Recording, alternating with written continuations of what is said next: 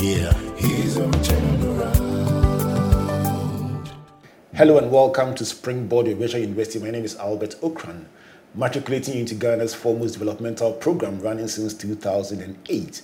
This is your most inspirational show and that place where the greatest minds in the world converge. Springboard is brought to you by the Springboard Ratio Foundation and proudly sponsored by MTN Pulse, UMB Bank, the Enterprise Group, with media sponsorship from the Multimedia Group and the Graphic Business. So here we are once again in our top 10 series, trying to figure out 10 principles from the lives of our guests. My guest for today is very special. Every Saturday from 9 a.m. till 12 noon, the whole world stops to listen to him and his guests in arguably the number one syndicated talk show news analysis program in this part of the world. Legal practitioner and host of News Files, Samson Ladi Ayenin is with me. Samson, good to see you. Good to see you too. Thank you very much. Thanks for coming. It's a privilege, rather.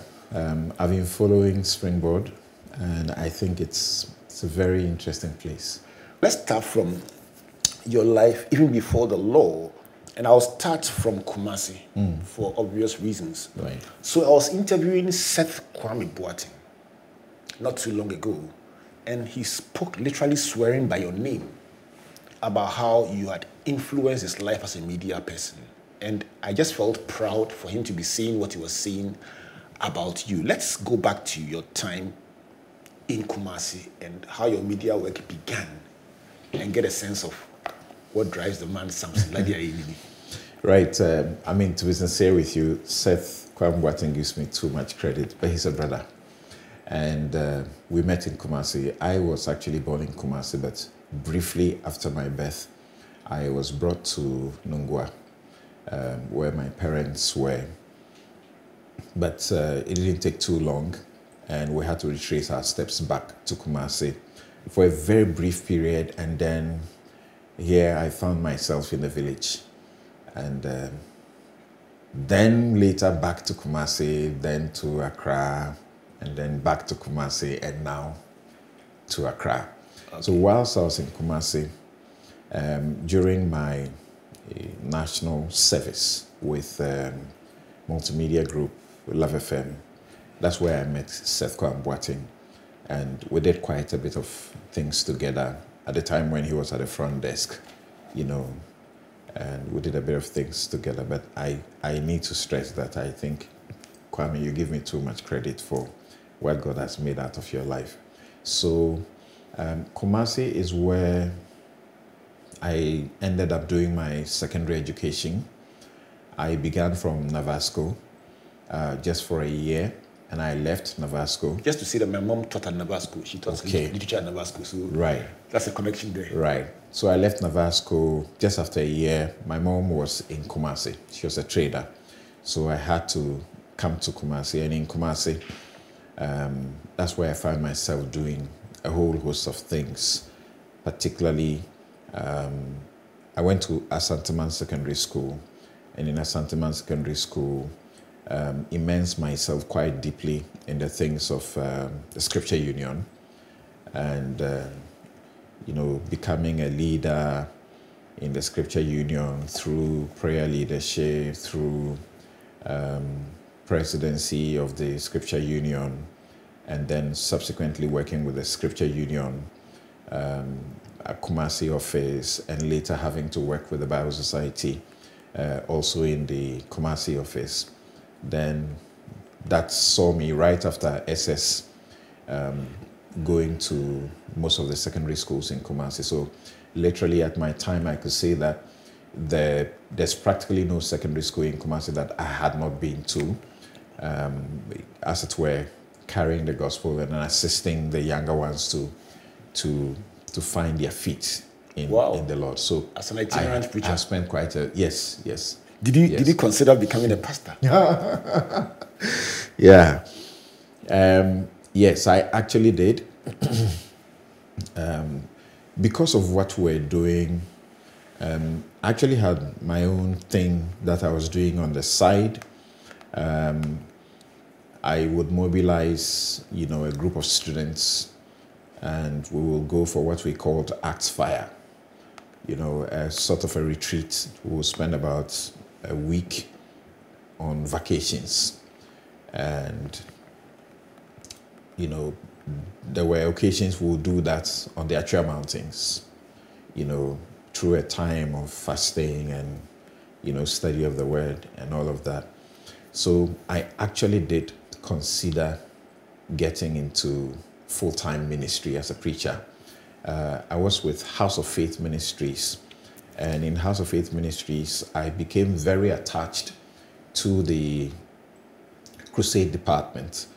So once again, through that, I had the opportunity to travel the country. We went almost everywhere in this country, evangelizing and planting churches. And through all of that, I think I just came to a point where I had convinced myself. And also based on the people I was reading at the time, reading Your Four Dimensions with the Yonggi Cho's, reading Bishop Oyedepo Dems, reading the Kenneth Hagins, I got to a point, literally, I knew that is where I belonged. And in the church too, there was opportunity to be trained as lay preachers. And I got that teaching particularly through the founder, Reverend Alfred Nyamiche. When I finished SS, I walked up to him and I said, Papi, we call him Papi. I said, Papi, I want to go to Bible school because the church had a Bible school. And he said, something I think you should hold on. Go to university and come.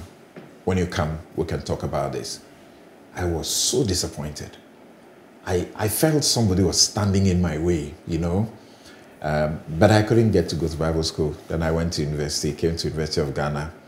And somehow when I finished, got back. What course did you do? I did English. I did religious studies. That was a small Bible school. I did theater arts. Oh, right. And then I did classics. Great. But I dropped classics very early. All the things that you heard about the shadow and how you would have to struggle to get even a D for classics. Yeah. So I dropped classics very quick. Then I dropped religious studies. Then I combined and did a combined major, English and theater arts. Before university, you wanted to go to Bible school. That's right. After university, when they asked you, do you want to go to Bible school, you said, hold on. It's surprising, even though in university, I was still in, spiritual leadership. I was with University Christian Fellowship. At a Kwafu Hall, I became the president for the Kwafu Hall, chapter of UCF. Right. Then, actually, by the time I got to my final year, when Reverend ABC was the president of the University Christian Fellowship, I think the lot had fallen on me that I would take over from him.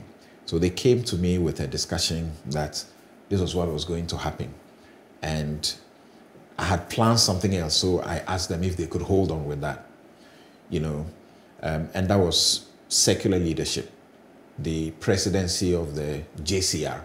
I contested and won. I won with over 75% of the vote from someone who was not known within the circles and someone who was known to be just relegated, always going to UCF and doing things. And I was also in the CVC, Chosen Vessels Choir, So by the time I left, yes, I was still within ministry work, but taking that decision was influenced by something else.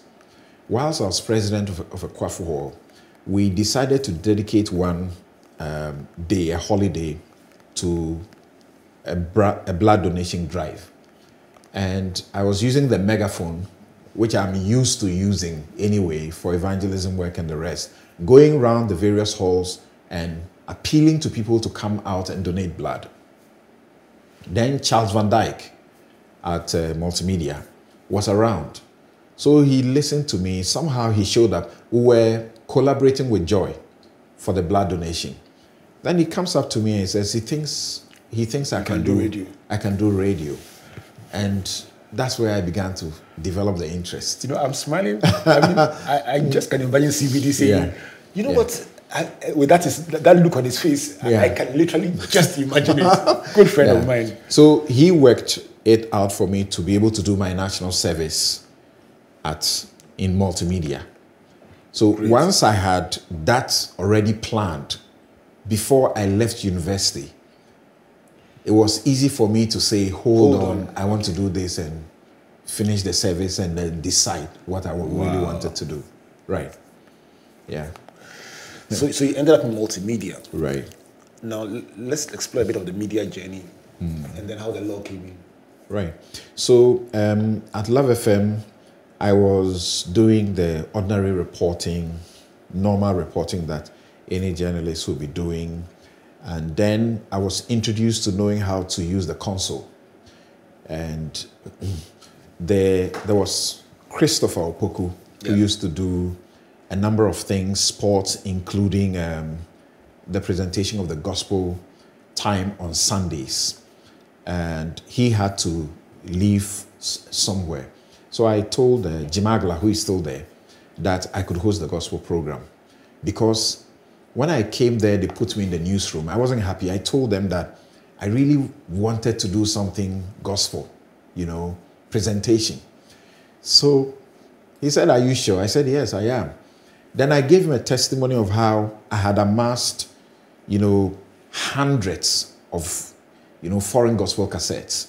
Because when I was in university, for example, every time that our loan, was paid, I would buy about 2 cassettes. Then I would buy,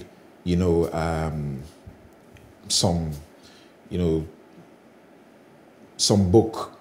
Normally it's a commitment to buy a book that is, some scriptural text. Then I will also buy those Hill songs or those times, all those other guys. So I had piled quite a bit. And I had a friend on campus, Salian. She was Salian Bennett. Now she's in the UK. She's Sally Osei. She was doing some presentation of gospel music on Radio Universe. So eventually I had to be assisting her with some of my tapes to do the presentation. So I said, this is what I was doing. I was helping, actually, literally a producer or somebody who was doing that, and I can do it. In any case, I was in the choir, I sing, I lead praise and worship, I can do your gospel program.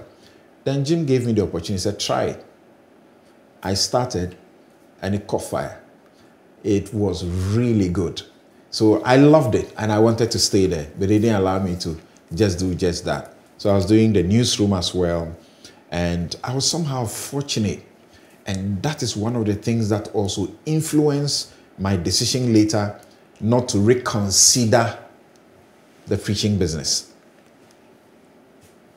6 months into my national service, the BBC needs to do some work in Ashanti region. And they contact Kweku Sechiado. Kweku Sechiado says he's unable to go there and do that work for them.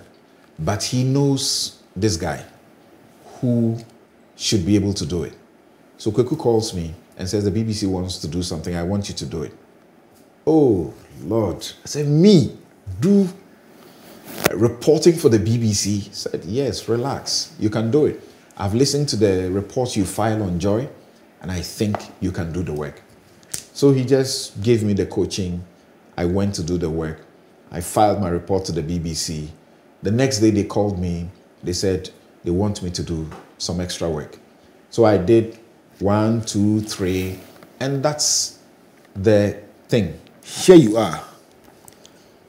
You've been preaching for a while. Right. You take a megaphone, blood donation. Right. Charles Van Dyke here says, that's a radio voice there. That's right. Then preparation moves to the next step. Then you are doing news reporting. Yeah. And then Jim Agla says, you tell Jim Agla I can Yeah. do gospel. Yes. And he says, are you sure? Then you begin to track back, and investments you've made with student loan and so on for years in music comes to bear. The show catches fire. That's right. Then the next time, Sikiado says, what you are doing, what's the common thread through all this for the benefit of anyone listening? I would now, looking back, I would think that it must have been the commitment to which, I did what I did.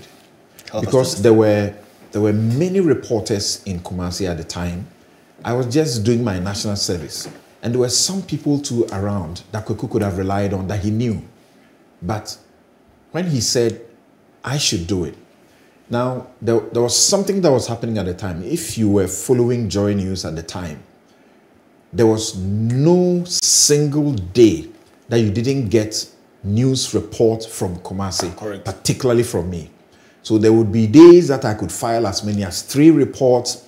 And my excitement at a certain point was to feel that I was hijacking the Joy News presentation, that they have done 3 of my stories, 4 of my stories. They are calling me to explain further what I was doing. And so when I got up every morning, the motivation was, you must go to Joy. Don't just do the report for Love FM. So I was always trying to get to Joy, and I was getting Joy every day. So it actually didn't take a long time. And Katie and others, came to Kumasi and asked that I be moved to come to Accra. But at that time, something came up that didn't make me interested in coming to Accra. And it was the BBC job.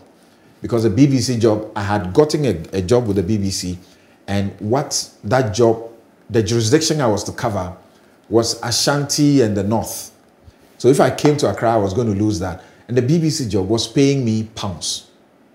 Yes, I was right there. Never thought about it, never dreamt of it, that I'll be doing my national service and earn pounds. So here I was. So why do you want me to go to Accra? This is it. I'll do it, And it didn't take long. Then I had to sign up for the law faculty at KNUST. So at another time when Katie returned, and that was the same discussion with Komla Dumo, that there was a deba, and it was announced that I was leaving for Accra. Without your consent? Yes, and I said, no, I had not consented to this. And at that time I had signed up to do the LLB program at KNUST. So that became an additional reason I was not coming to Accra. And if you ask, now I look back and I can tell that it was not because of any special and extra skill, but it was a commitment with which I wanted to do what I was doing and the motivation for it. In fact, of course, there was the money aspect that came in that made me feel, you're coming from a family where things are hard, and suddenly you can afford to do things, without depending on anybody, and you can even afford to now also reach out to family and say, can you, get something to help, and that was the thing that defined and eventually over-influenced my not reconsidering getting into the pulpit. So I would not say that. That's unfortunate. I would not say that the money in there. Yeah. I will say that. I will say that absolutely. Yeah. But even more importantly, let's say that you found yourself. Let's say that you eventually moved to Accra. Right. And began to practice and also began to host Newsfile. But before that, let me ask you about the law, the big influence in your becoming. I'm trying to find out the key determinants of who you are today. So, in terms of the practice of the law, what was the defining moment in your journey, or the defining pathway to your journey? So, normal, students in SS, sometimes you have students who are not really clear what they want to go and do in the university if they made the mark. I was one of those. But I had an encounter with Yoni Kolendi. And he, from a distance, I would watch him, listen to him speak, and there was just something that kept, driving me that way, that, I could think about this as a profession as well. Then one of my teachers, Seidu, also said, well, if you want to do that, you could try. So when my thing about going to Bible school didn't work, and they said, go to university and come back, I said, okay, I will go and do the law. Unfortunately, the year we came to Legon, that was the year they stopped the undergraduate law program. So somehow I felt somebody was speaking to me. That's not what you are meant to do. So you hurry up and go back and go and do this your business that you have with the Lord. Then in the process, once I'm done, I get the opportunity of a meeting with Yoni Kulendi, and he speaks something into me that he has no idea that's what he had done. So I just commit myself from that point and said, look, I will still do the law. And at the time of national service and beginning to earn to be able to pay my fees, because it was a bit expensive. It's still very expensive these days. So I signed up. I finished KNUST Law, came to Accra to continue with Makola, the professional course. Then at one church service at a charismatic evangelistic ministry. When I was at Legon, most of the times we're in a group, myself, Victor Achiriga, and Louis Safo, both of them pastors now. As I speak to you, then certain things are coming to my mind. If I trace back, Scripture Union, those of us who started the Scripture Union Youth Evangelistic Fellowship, who is it that is not in ministry now? Billy Bonsu, Christian Ayensu, they are all in there, Whilst in Legon, we would often run to charismatic evangelistic ministries. Most of the times when Reverend Isudanaba was doing his Holy Ghost action campaigns, we literally were following him everywhere he went. Okay. When we're reading End Time Militia, those books that he did very early on. So I went to charismatic evangelistic ministry, and Kulendi was there. We finished service, I met him. Then he asked, where are you? I said, okay, I'm in the law school. Great. He got very excited, called me aside, then encouraged me and showed me what he thought I should read and how I should commit to them. After that encounter, he began to mentor me. So I would go to his law firm, and then I'll go to law school. And the privilege of knowing that I could get out of school and catch a taxi or something and get to Kulendi at law to meet with him. That was such an inspiration. And you will sit before him within a very short time. What he will say, the impact he will have on you, it was huge. So you talk like him. Look like him. And I'm sure you heard that before. Well, somebody once mistook him for me, and there are people who have often said I look like him, but talking like him, I'm not too sure I have gotten there. I'm telling you, there's a way he talks that I admire, and I really wish that I could be there. How he chooses his words. You should see him on his feet in a courtroom. It's described several times by people as an art and a craft. Right. Let's right. leave yeah. his lordship aside and stay on your story. Right. So that's it. So that's how I got, the more encouragement. So mentoring has been and I stayed. Big, that's right. That's right. And in that regard, that's right. Lordship Uni Kulendi has been a big player in your life. That's correct. How big is mentoring as a key to career development? It's extremely important, and it doesn't have to be with people that you have direct access to who can mentor you directly. There are people, for example, in this in my practice in the law, that have such an impact on me that today I can call them like they are sort of your fathers. It doesn't matter that they are young, that I can go to when I'm in some trouble, sort of, and I need to find my way around the law and I'm like clueless. I don't know. There are people I can just pick the phone and call today. They just mentored me from a distance. From a distance. They had no idea that they were doing so, including especially also Ace Ankuma, who was my teacher at a point in time in the law school, taught me civil procedure. And so mentoring is important. There are things that some of those people will do in this practice. I watch them. If I see something that, a case that they are the ones who did it, I take my time to read the brief, as it were. Try to find out how did they do it. If I have to do it, what can I take from what they did to also proceed? People like Thaddeus Sori, Kizito Beyo, So it's not the direct mentoring, even the indirect ones too are very, very important. Just for the record, these are very, very, very good friends of mine that you mentioned. Oh, okay. It's very wonderful to hear you celebrate them so openly. Right.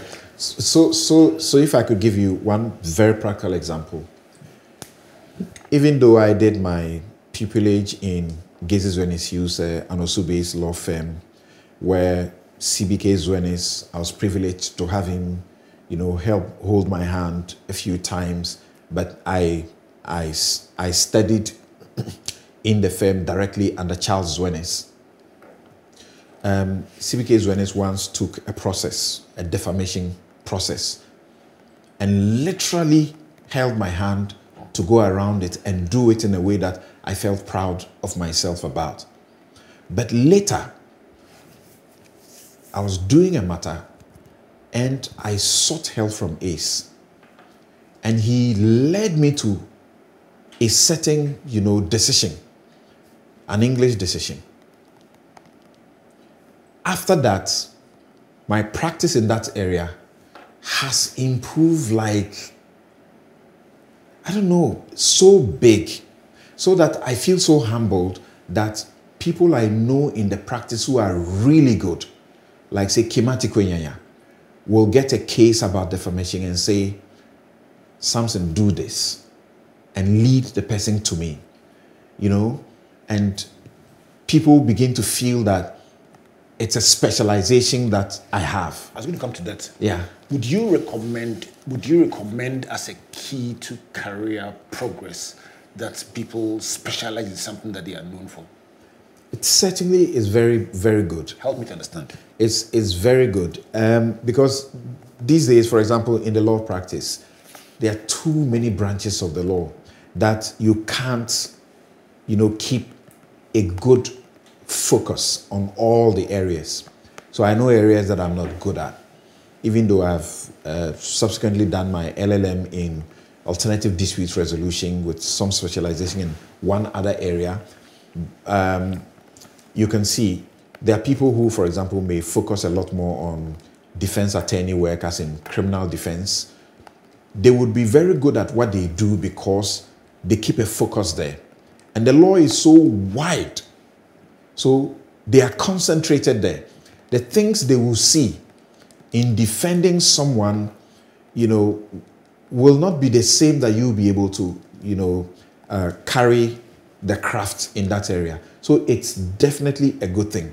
Today, if I did a process and without intending to indicate a certain boast, if I did a process in defamation and I see someone else do it somehow, often I'll pick their stuff and I can punch too many, holes in them because I have tried to specialize in the area.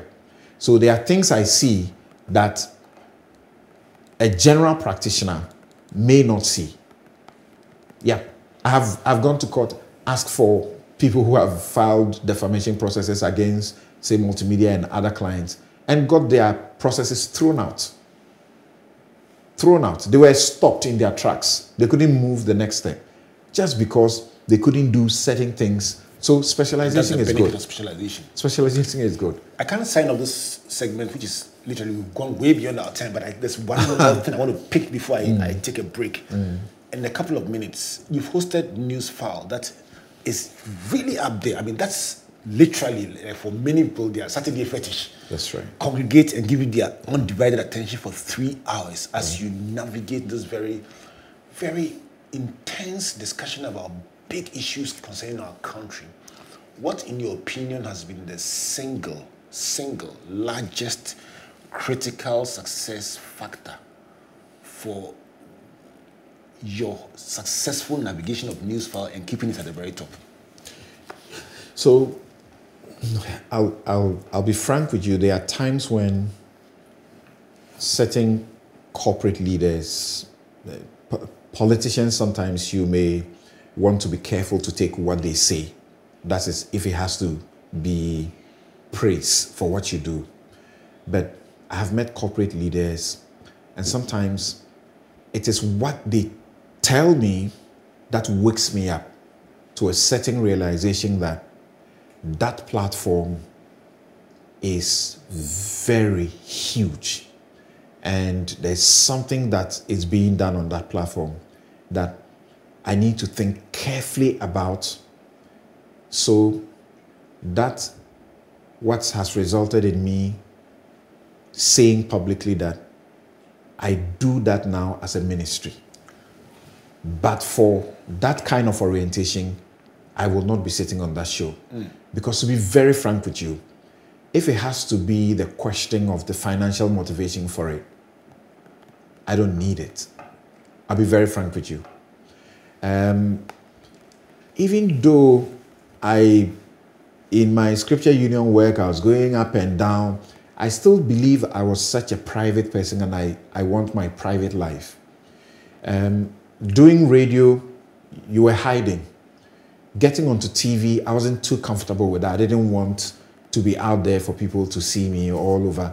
And you do work that millions of people are grading you, are marking you.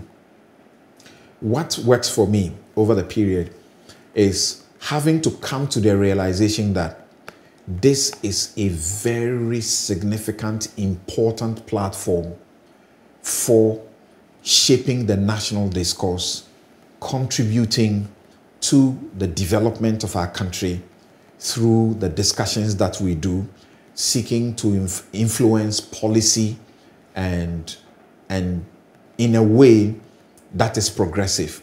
So I don't get up and walk onto Newsfile and begin to host. Sometimes the whole of my Friday is stolen away from me by the preparation for Newsfile. There are times when my wife says, and even the night, I will read over and again, and it's about 2 p.m., 3 p.m., and I'm not coming to bed. And she's like, yes. It's like you have to stop and get to bed. And even when I do, sometimes by 4, 5, I'm up again, trying to be sure that I am so conversant with the issue in such a way that somebody does not come on that platform to mislead.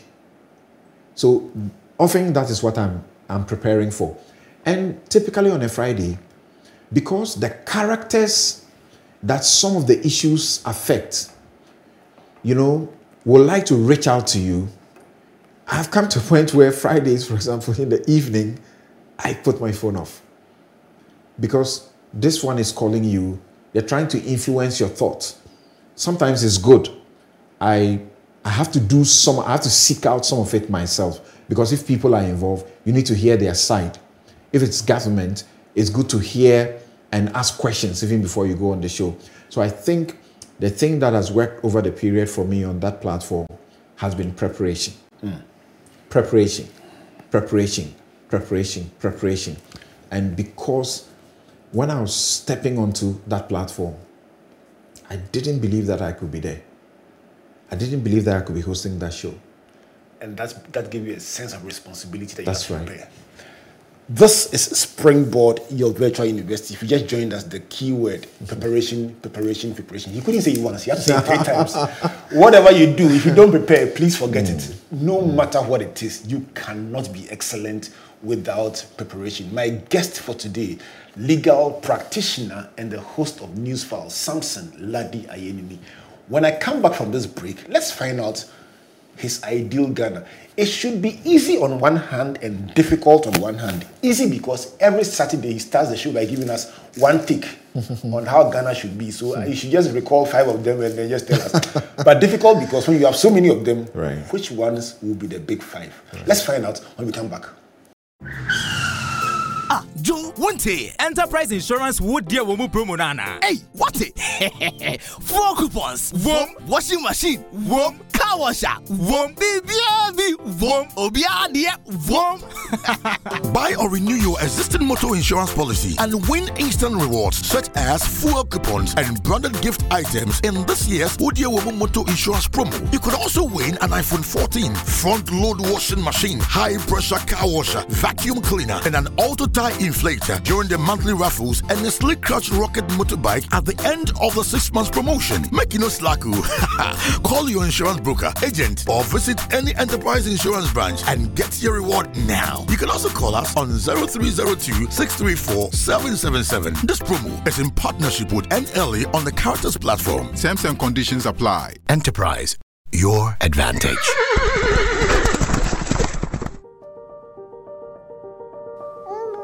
When you can be anything, who will you become? When you can go anywhere, never feel alone, how far will you go? When you have the means to make your dreams real, when will you start? When your voice can reach every ear, who will you inspire? When your money can travel faster and further than you ever could, where will you send it? When you can tell a story in every language, which ones will you tell? When nothing can stop you, and everyone's behind you, and the whole world awaits you. Don't go alone. Go with us. Everywhere you go.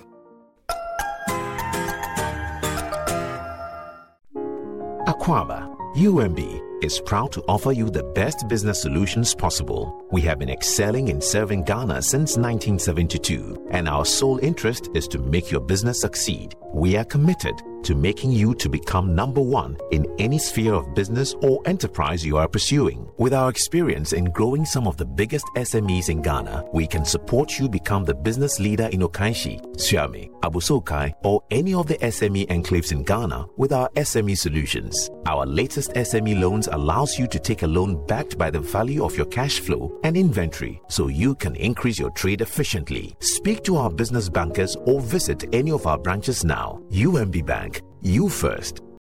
Welcome back to Springboard, your virtual university, brought to you by the Springboard Foundation and proudly sponsored by MTN Pulse, the Enterprise Group, UMB Bank, with media support from the Multimedia Group and the Graphic Business. My guest for today, legal practitioner and host of Newsfile, Samson Ladi Ayenini, who is also, by the way, a fellow of the Africa Leadership Initiative West Africa, where he and I get to share some commonalities. We talk about that one. Getting to become a fellow. Oh, but once you sign up, you are a fellow. It's work in progress, but that's it's a beautiful lot of reading journey. to do. Yeah, it's a beautiful one. Let's move on to your ideal Ghana. Somebody says, this Ghana, we are in it. To use the person's words, this Ghana that we are in it. Right. We all have a stake. The person may be in power or not be in power, but we all have a stake in this Ghana. Do you love this country? I love this country to bits, but I get disappointed just almost every day. Wow. Yeah. I get disappointed at the leadership and sometimes at the people. Of course, the leaders come from the people. So I wrote this take, my very latest, and I had to look at, the question of the curse of leadership in Africa, where in the whole world, Africa is commanding 40% of the world's gold. We're not talking about in comparison to one or two other continents, but the whole world. 40% of the world's gold is here in Africa. We're told that 90%, and this is scientific, 90% of precious metals and minerals like platinum and chromium are here in Africa. And 65% of the world's arable land is here in Africa. So I ask myself, why are we this poor? Why do we have a population that is in so much poverty? And I just can't wrap my mind around it. I do a travel, you don't have to go far away. And you discover how people have, managed their countries, how systems are working. Let me pause you right there, because that provides the perfect platform to ask you, what do you want to see differently, number one? I'm looking to a Ghana where there will be an agricultural revolution that makes sure That's to be point number one? Yes. That we have an agricultural revolution that ensures that we are not only feeding ourselves, but we are making good currency out of agriculture. And we have everything to do that. Our history shows that we have done that before. So that will be your point number one. You want leadership that can lead an agricultural revolution. That's right. Feed ourselves. That's right. What will be number two? Values. And I have been privileged to speak to so many of a generation that we all hear about and envy. Values. Now, you see young people, no respect for the elderly. People are insulting, in the name of even politics. People are just insulting in the name of politics instead of looking at issues. You see very young people, again, in the name of politics, they ran down the best that this country, has in terms of corporate leadership. Even in the forefront of religion, we denigrate. And they cannot be bothered. Nobody appears to be telling them this is wrong, you can't do that. And we can't seem to do that because they are watching the elderly who are leading in the political front, insulting each other, engage in insult fest all the time. And that for me actually breaks my heart, that you can have these young, girls from this school just show up and insult the president. The president is the fountain of, he's the what we say, the primus inter pares. If we are talking about the country and the country's image, the president is the first of the country's image. Now, you may have your political disagreements, but once we elect a president as a president, we must give them the respect. We can criticize what they do wrong, but we don't have to be insulting them. And you're saying you are saying that these outcomes values are a result of the breakdown of our of the values. lack of values. And elderly people doing it in a way that makes the young think it is fine. That is right. So number one you're saying is leadership that can at least feed us and lead an agricultural revolution. That's right. Number two is values, and we watching this practice of insults that can make the young also imitate. Right. What will be number three? I've been to court. I have been to certain court. I drive from Accra to Cape Coast, drive from Accra to Takoradi, drive from Accra to Koforidua, only to be told that my case or your case cannot go on. So there's an adjournment. And I ask myself, what is all this about? And I had been to this, court, and the date was determined over a month ago. We go back to the court, and the prosecutor is giving an excuse that was given at the time the date was taken, the adjournment was taken. Same excuse over bringing a witness to testify in the courtroom. the whole day virtually ends up being wasted. So you have a situation where people don't even get surprised that there was one small family case, family dispute over a small family land that somebody died and left for the family. There was a litigation for 40 years. When the case was concluded, Chief Justice Georgina Wood said, "This is a parody of justice." How can it be? But within the same system, I have conducted a property case within 6 months from beginning to end, and it's over because it can work. I've done things. You are going for, say, a certain record within the court, and you have made the application for it. Sometimes it can take days, weeks, it can take months before you get that piece of decision that a judge has given. Meanwhile, within the same court system, particular judges, you can do your case today, you are asking for the record today. Close of day, you'll get it. Except there are very few. So what is it? Yeah. What will be your fourth point? I look at us and how corruption is pervasive. It's a question of integrity, isn't it? That those who give us money so that we can keep our economy afloat, give a verdict and say $3 billion is unaccounted for in this country every year.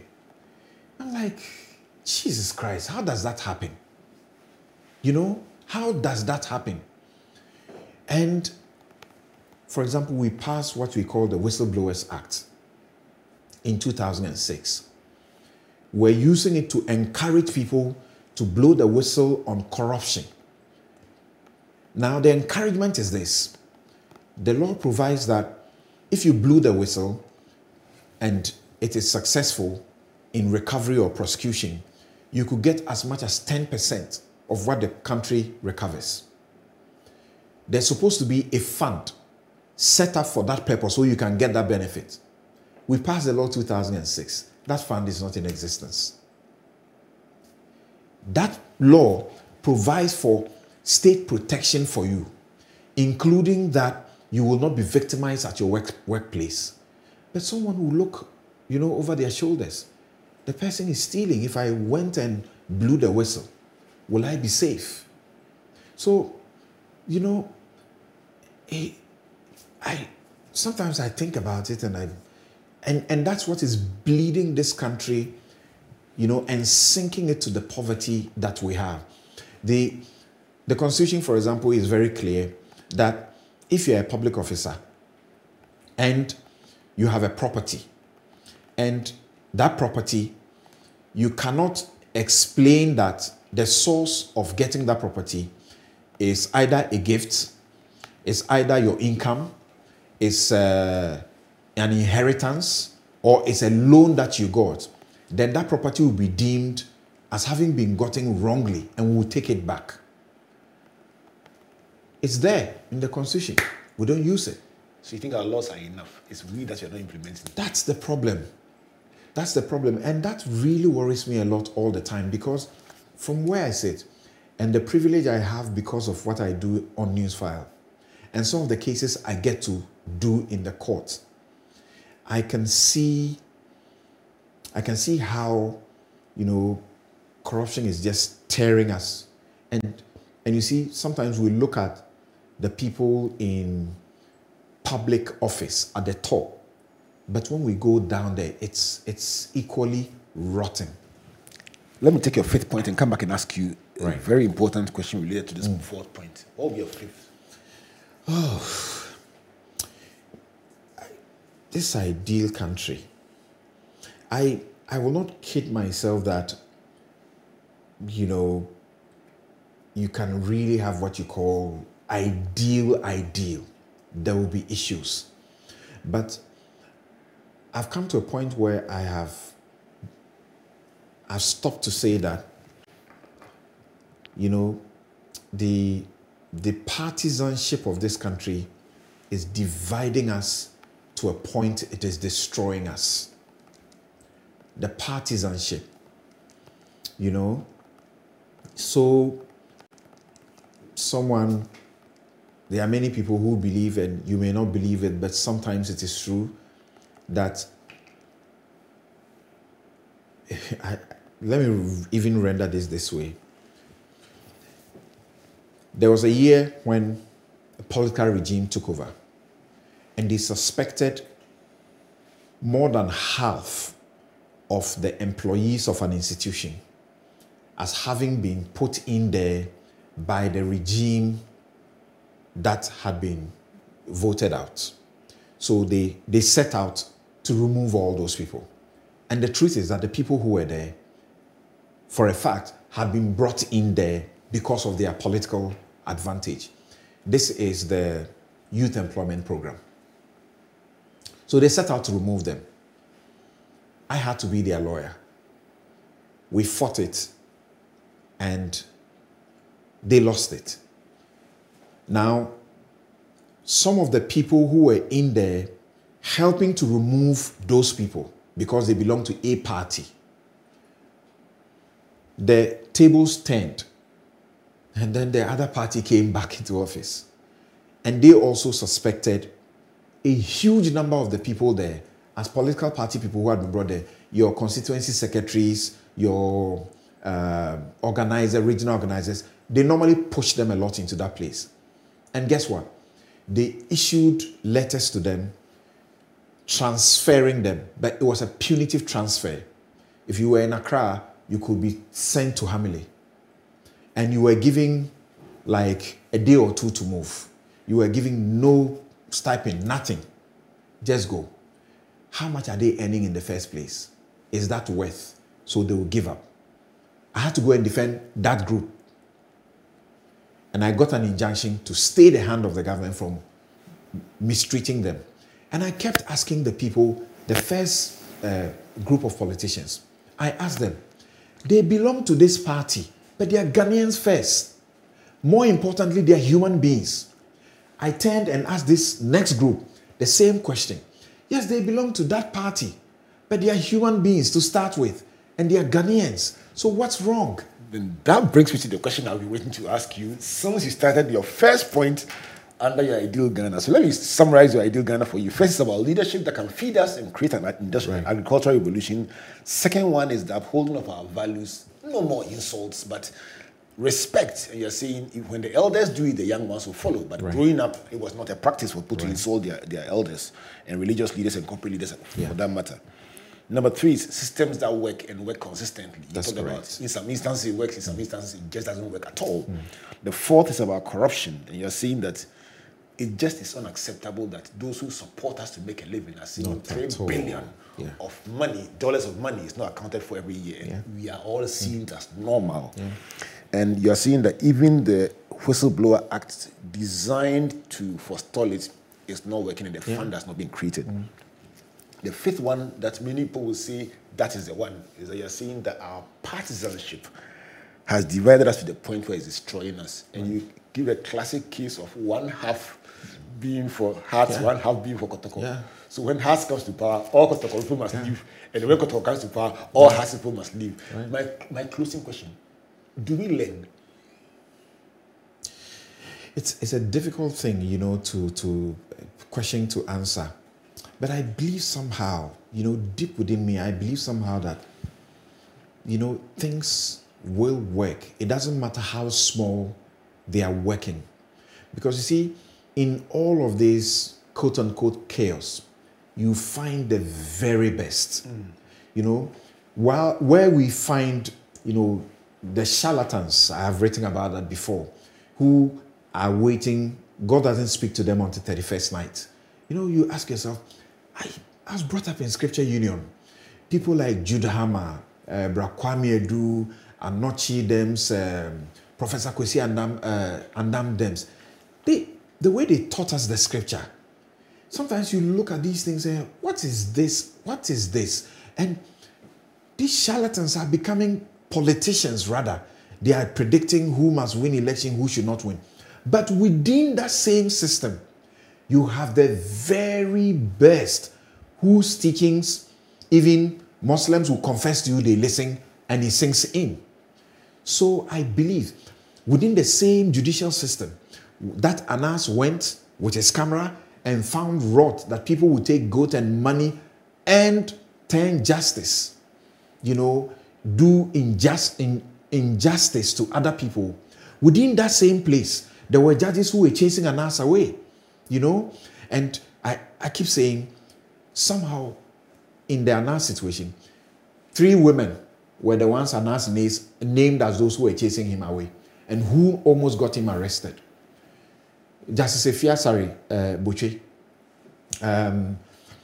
Justice Dodu, and then Justice Georgina, I've forgotten her other name. And they are there. Whilst others are doing wrong, others are doing right. Where I said, for example, you want to get your processes and it will take forever, there are judges you can name in their court, they'll get it for you that minute. Where you go and there are adjournments upon adjournments, there are judges who insist this adjournment upon adjournment will not happen. Quickly, Samson, you've been telling us your life principles, 1 about ministry, 2 about a commitment to work, 3 about mentoring, 4 about specialization, and the 5th one about a sense of responsibility that makes you prepare. And on your ideal Ghana, it's very simple. Please, let's feed ourselves. Leadership that can feed us and that can lead an agricultural revolution. You cite the Nigeria case that is absolutely, I don't know what it's called, inexplicable, but that's right. The second is about values. You say, listen, we can't tolerate a life of insults. That's right. 3 is that the systems must work consistently everywhere. 4 is that we can't accept corruption. And the 5th one is that our partisanship in the way it is being run is unacceptable. Samson, a big thank you to you for taking time to Thank you very much. The summary you just did, I'll tell you that anytime I listen to Springboard, is the thing that amazes me. How we are speaking about everything else and you are able to summarize them in such a perfect way. I believe very strongly that, for example, if you are somewhere and you feel that all hope is lost and that you cannot amount to anything, that is a lie from the pit of hell. If I told you the story of where I come from, and if I told you how I was following, cattle and sheep in the village, if I told you how I pulled that truck in the middle of, some busy market, if I told you how I sold ice water at the Sherman lorry station, you wouldn't believe. I believe that, as it is, that's the thing I should have been talking about. It was in the church that I found and realized my worth, that I could be somebody. So I want to believe that whatever you find yourself in, don't give up. Have a focus. But of course, you must know that if Christ is not the one who is the focus, is not in the center, it will not hold. I believe very much that this country will work, things will change, but it is us who must do what is right. Once again, this has been Springboard of Virtual University, getting behind the scenes with Samson Ladi Ayenini, trying to explore his life lessons and his prescriptions for an ideal Ghana. At the point I was asking myself, should we give up? But Samson says, absolutely not. Anywhere you see the rot, there are also lights that are shining so bright that you tell yourself it is possible. On that very inspiring note, I want to thank you on behalf of the Springboard Roadshow Foundation and our sponsors, MTN, Pulse, UMB Bank, the Enterprise Group, and our media partners, the Multimedia Group, and the Graphic Business. And thank my guest, Samson Ladi Ayenini. Let's do this again next week. Until then, God bless you, and God bless you.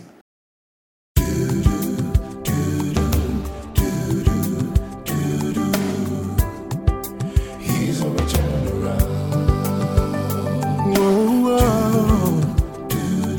around. Turning point, yeah. He's on a turn around. so long, we've been here, we've been trying to break free, chains that hurt us in our minds, but no more. This is a turning point.